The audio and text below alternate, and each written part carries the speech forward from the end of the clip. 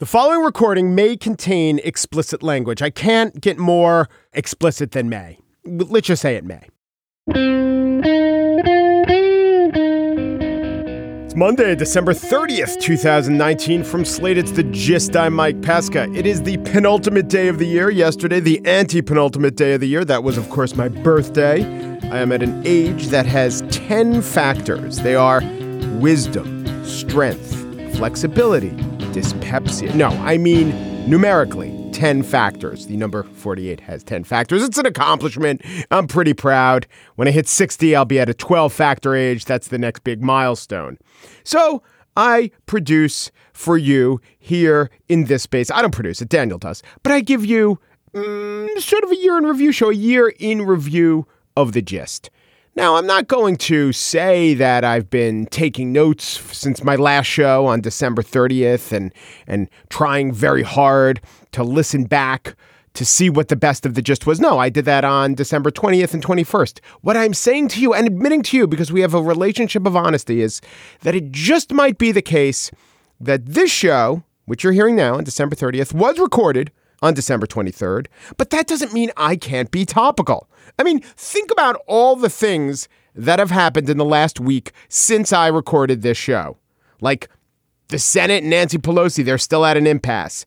And Pete Buttigieg, he took some incoming for, not quite bullshit. I mean, the guy's a little squirrely, but the passion against Buttigieg seems to me a little not exactly commensurate with the charges against Buttigieg. I'm just saying that that's how it happened. Oh, yeah, and of course that other Star Wars controversy that went down. And can you believe Trump and Kim Jong-un? These guys were made for each other, am I right?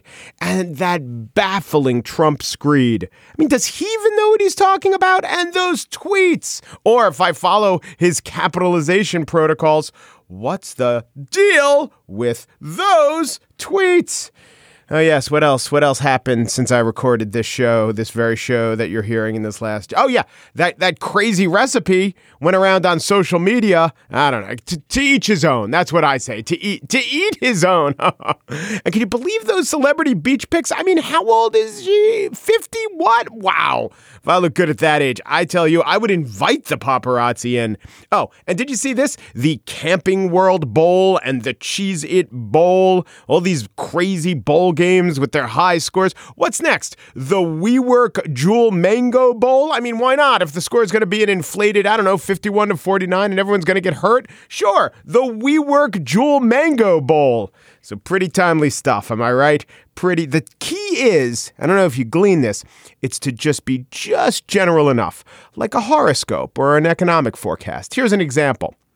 Wow, I mean, can they screw up this Jeffrey Epstein thing more? I'm not a conspiracy theorist, but come on, guys. We all know proper prison protocol. This was not it.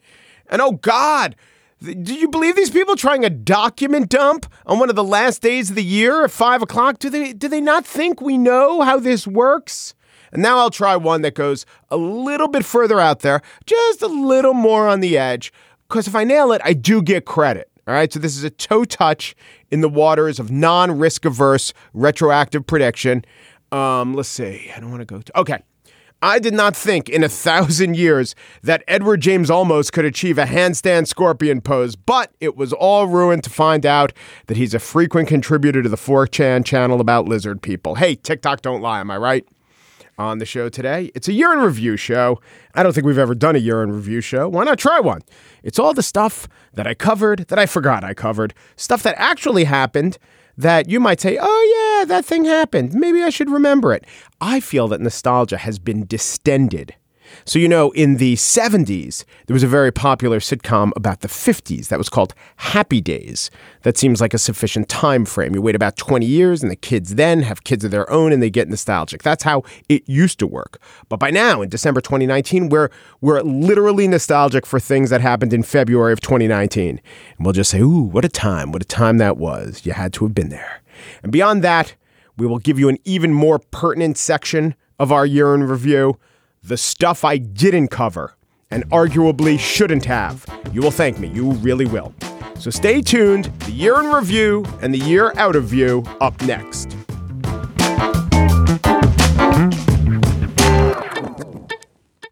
And now the year in review. So, the president, he makes things up, and so do a lot of his people. Now, a lot of folks noted a couple years ago that there was no Bowling Green massacre, but I believe that The Gist was the only show who noted that this utterance of Attorney General William Barr was an example of just making things up.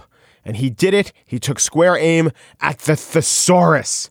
Remember when he told Senator Sheldon Whitehouse in a hearing this? I think spying is a good English word that, in fact, doesn't have synonyms. Survey, surveil, furtively observe, follow, shadow, trail, bug.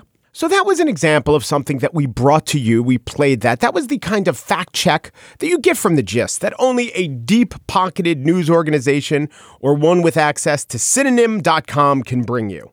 We also talked about this little guy, this guest who showed up at the State of the Union. This little guy says his last name is making his life miserable. My name is Joshua Albert Trump. Yep, Joshua is a Trump, and he says the kids at school are tormenting him. Trump tormented. Chance to call attention to an aggrieved Trump? Hell yes, Donald Trump's signing up for that. Donald Trump, no relation to Truth, Propriety, or Joshua Trump. Donald Trump did invite him to the State of the Union to forefront all the unfair arrows that a Trump draws. I remembered young Joshua when a few weeks ago, Trump World took great umbrage at Barron Trump's name being dragged through the mud. The first name in this case, Barron. It wasn't really dragged through the mud. It was simply evoked in a, fine point. Barron Trump, right? Donald Trump can name his son Barron, but can't name someone a Barron. I get it. I got it. I don't know. The Trumps went nuts. So Melania Trump's anti-bullying initiative has literally two poster children, two specific children she has ever championed. One is Barron Trump, bullied for being a Trump.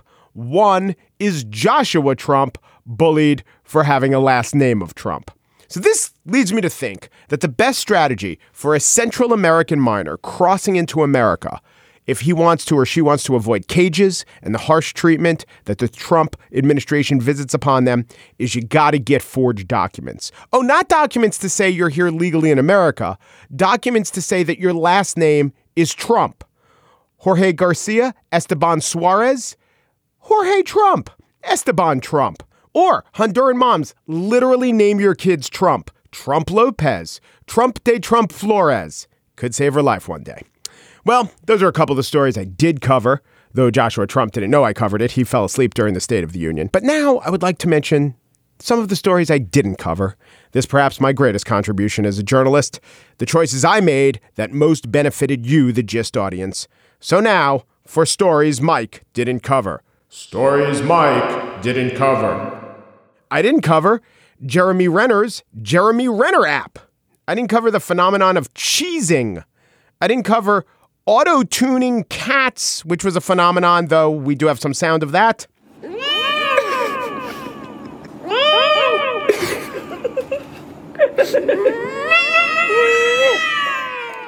I didn't cover the Cats trailer or the Cats musical. If I'm not going to cover auto-tuned cats, I'm not going to cover those other singing cats. I didn't cover when Fox News' Dana Perino tweeted out a picture of her queso dish that went viral. I didn't cover 30 to 50 feral hogs. I didn't cover storming Area 51. I didn't cover reclaiming my time. I didn't cover I just took a DNA test and I'm 100% not making the same joke that everyone in America made. You are welcome. I didn't cover Marvel movies through a Scorsese or Mark Maron lens. I didn't cover Forky. I didn't cover the movie where the rich hunted the poor. I didn't cover Sonic the Hedgehog. I didn't cover Detective Pikachu. I didn't cover Peter Rabbit. I didn't cover Bam Bam and Pebble's musical adventure. I didn't cover any of it. I didn't cover Big Papi being shot, though I was against it. I didn't cover that Netflix teenage suicide show. I didn't cover Ted Cruz's beard. I didn't cover the Fleabag jumpsuit. I didn't cover the Riverdale Jodhpurs. I didn't cover the Deadwood gunny sack. Deadwood, Breaking Bad, two of my favorite ever TV shows come back, and I didn't cover them. I didn't even watch one of them. You know why? It's okay to be over and then just to stay over. That's okay. Let me give you a little side note example. I don't know, 8, 10, 12 years ago, there was the West Nile virus going around. And one of the things they did to guard against the West Nile virus is they had sentinel chickens. These were chickens in a coop. If they died, you know the virus was on the way. At the time, I wanted to make a lot of jokes and references about the Sentinel chickens. I wanted to name some property that I had control over, Sentinel chicken. It didn't work out, and I let it pass. Now, I could bring it up. I could go to reboot the whole Sentinel chicken thing, but I'm not going to do it because it's over. I didn't cover them. The time has passed, and it's okay to let it go. I didn't cover that fake heiress who dressed okay in court. I didn't cover the fact that in Utah, it's illegal to lie about an animal being an emotional support animal. Now, here's something I didn't cover, but I probably should have, because thinking about it, I think this is the biggest news of the year, and I might not be kidding. I think this news will have repercussions to all cultures for all time. They redefined the kilogram. So how are you feeling? Excited, bit nervous, because we're redefining the kilogram, which is just insane. Is that a big deal? Yeah, a huge deal. It affects literally everything in our lives. That's Purdy Williams, research scientist at the UK's National Physical Laboratory, talking to Vice. She's right. It's crazy. It's big. It's monumental. You know what wasn't? Kanye West's choral piece. So I didn't cover it. I didn't cover Kate Smith singing God Bless America. I mean, I did cover it. I talked about it. But what I didn't cover was one thing that always annoyed me about God Bless America, the emphasis of foam. To the oceans, white with foam. And that's fine to note that it's white with foam, but it builds to a foam crescendo. I mean, I like my insulation mixed with patriotism as much as the next guy. And it is foam. I mean, it's frothing atop the wave. But to lead up to it, to have that be what the whole song arrives at, white with foam. It's like talking about the mountaintop as that place where eagles poop. I didn't talk about I'm Baby. I didn't talk about Senate Bill 311, the Born Alive Abortion Survivors Protection Act. I grouped those two together about two things I didn't talk about. You know, I didn't mention Jussie Smollett on this show. I could have. I mean, if you asked me for my opinions, I'd have given them. I mean, there's something like, don't get receipts for the ropes and the bleach that your Super Jack Nigerian friends buy, you know? Now, I got to say, it's not 100% accurate that I didn't cover him. What I did is, this happened. I was covering a House committee looking at Russian interference in the last election, and I played the following clip as Mike Conway, Republican of Texas, was speaking, and he seemed to have touched an iPad on his desk there, and it started playing, I think it's Entertainment Tonight. Here, listen. On March 24th, 2019, the special counsel delivered his findings to the government, to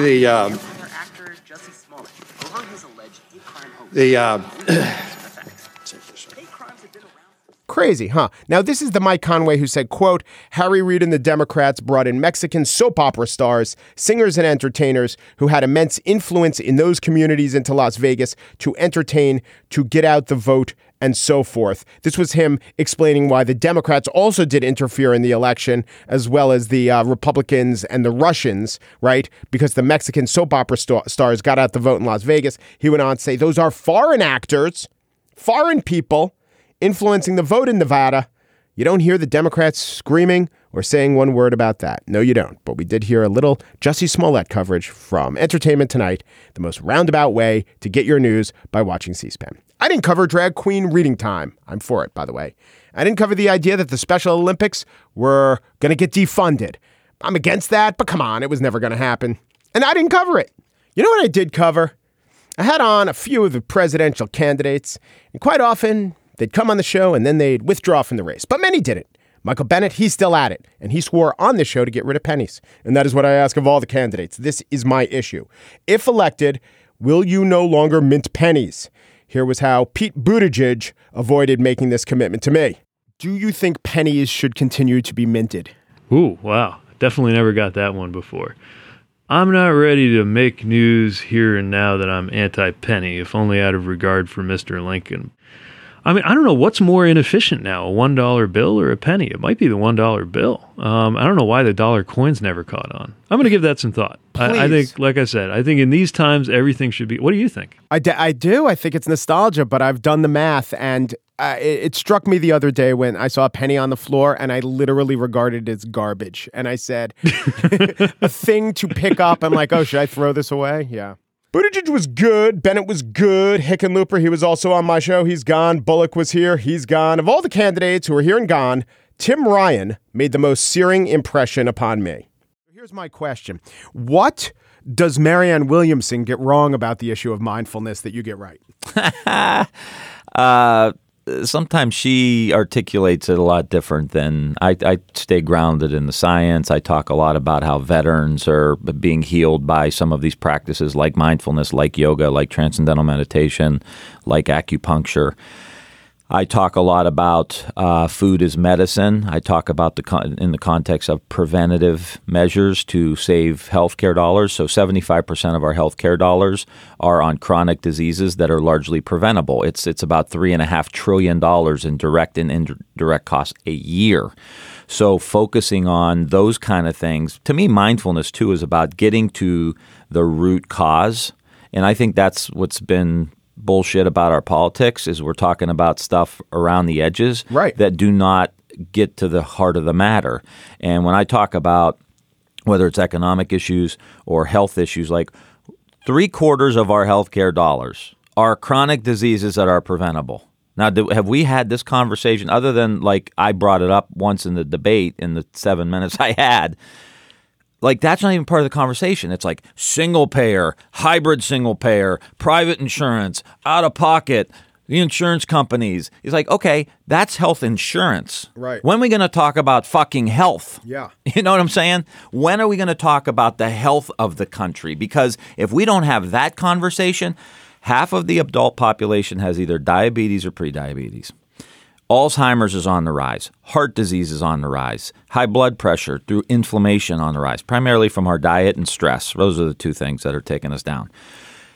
You're not going to have any money for anything else in the entire budget. Not defense, not education, not infrastructure, not anything. If half the country has diabetes, we're done. Yeah. So it doesn't matter. So let's take the conversation where it needs to go. So Joe Biden, it's not all politics in the moments that I covered and liked. Here's an interview that I remembered liking. I listened back and it was delightful. Writer and critic Elisa Gabbert and I talked about her collection, The Word Pretty. Yeah, but come on. If you look like that, would you really be that unemployed? No, you'd have a TV show. You would. And you get $1 million per episode. We literally have one test case about what a person who looks like Jennifer Aniston, what would happen to her in life. And that is what has happened to Jennifer Aniston in life. And what's the difference between that? What's the difference between just someone who looks like Jennifer Aniston and the Jennifer Aniston we know, who looks like Jennifer Aniston, but also has Jennifer Aniston skills, which are what? So transcendent? So like it's obvious she's going to be worth $400 million because of her light comedy chops? I mean, come on. Yeah, I feel like there's this automatic I think I say in the essay maybe that it sort of breaks the fourth wall whenever somebody calls somebody else in a TV show attractive. Because it's like, what? Yeah. How can you tell that person is more or less attractive than anybody else?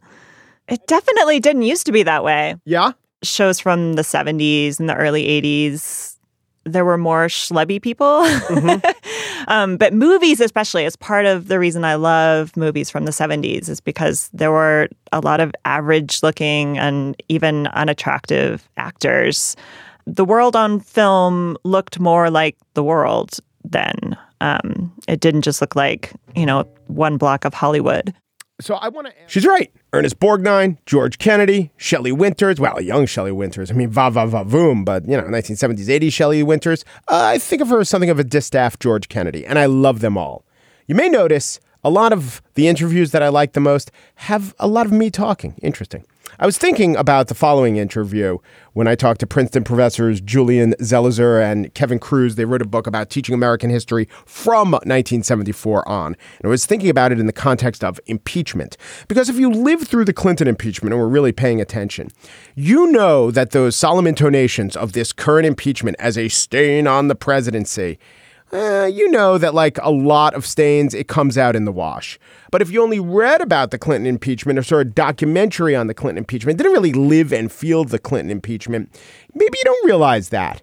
And this is the important part, for those of us who did live through it, maybe we don't realize what younger people don't realize. So in conversation with the professors, I phrased it a little bit better, though not much more succinctly. All right, here's my last question. Do you find there's this phenomenon which anything that happened before you were 2 or 3, before you actually got to experience, is in this huge category called history. And it doesn't matter if it was 2 years before or 200 years before. Maybe if there's film footage of it, you could convince yourself it was more real. I was talking to the guy who wrote First Man about Neil Armstrong. So 2 years before I was born, maybe 3. To me, Neil Armstrong, as an actual figure to think about, is not so much different than Ulysses S. Grant. They're just in this huge glop of a category. And I wonder if, if you experience this personally, if you experience this through the students, and, why do you think that is mentally? Well, I think everything that comes before your real world memory in some ways all falls into this big category of I have no idea, I'm learning in the books. And if you're 2 years off or 200 years off, I think for a lot of people, it's equally foreign. Right. And I think that's how we work. And when I teach the 9/11 lecture, Kevin remembers this, and we do it in the book too. In the class, I always show when the kids walk in, the students walk in, a 5-minute montage of the news that morning. And it starts early with Al Roker doing the weather, and it ends with the second tower coming down.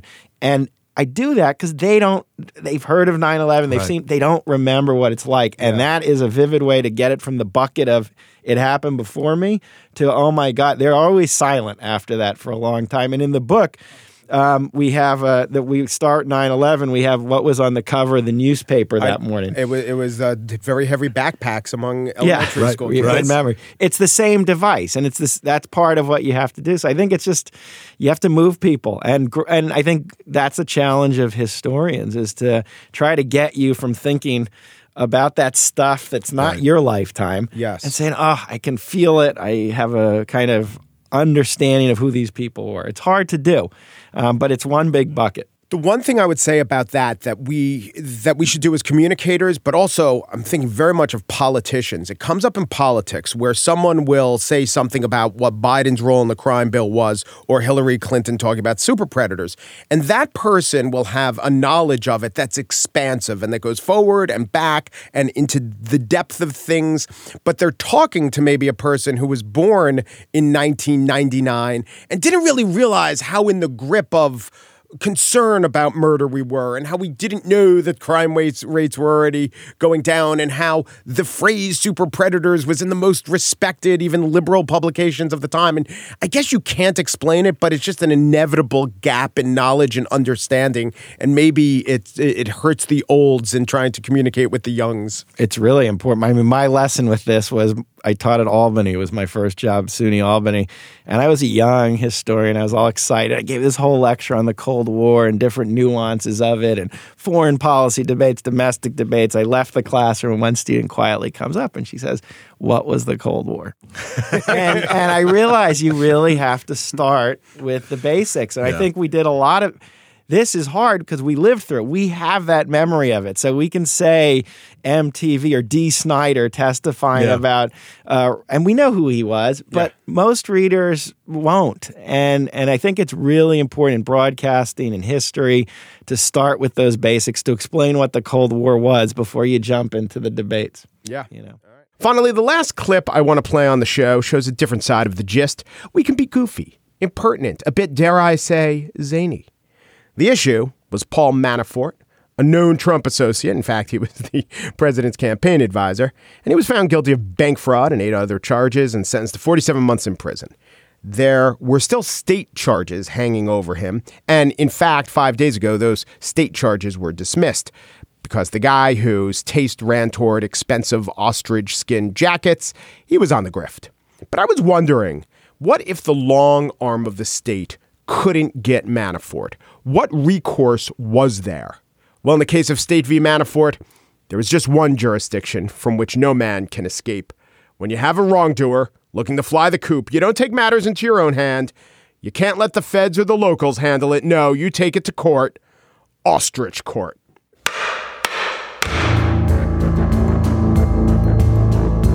Ostrich court, where justice is swift and earthbound.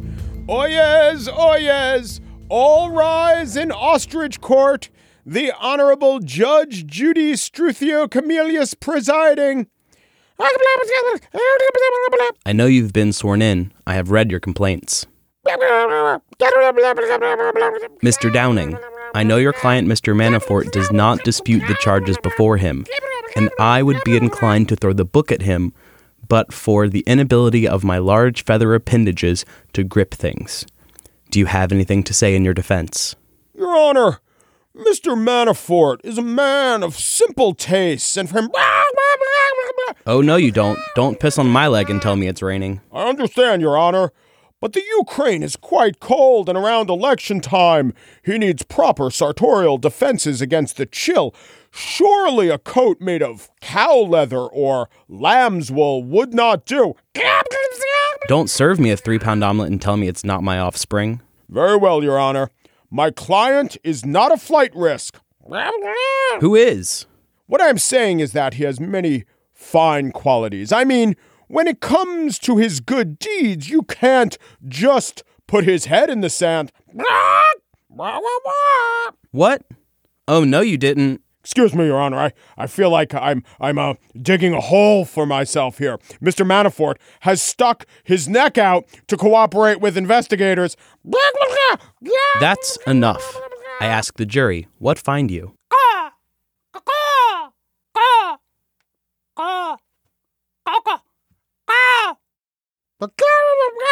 The jury has spoken.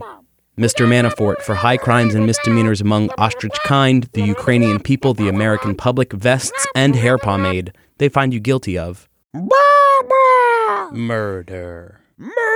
How did they find him guilty of murder? The jury is made up of crows. Whenever 12 of them get together, the finding is usually murder. And this has been Ostrich Court. Now, to be serious, I think it's important to be silly, ridiculous even at times. As I have said on the show, let us fight our tendency to catastrophize the normal, just as we fight the tendency against normalizing the catastrophic. Happy New Year, I say to you.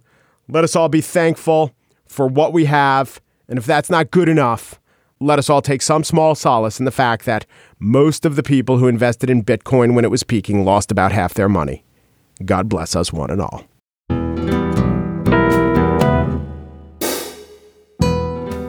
And that's it for this year's shows. The Gist was produced by Daniel Schrader, and only Daniel Schrader. Christina DeJosa helped us greatly for these last few months.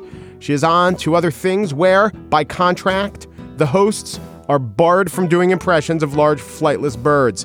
Even the great auk? Being told, yes, even the great auk. The Gist. I did not cover the trial of rapper 6ix9ine. I'm not exactly sure that's how he pronounces it. What with the number 6 instead of the S and the number 9 instead of the 9. I'm going by, I guess, best wacky spelling practices. Except I do want to note this.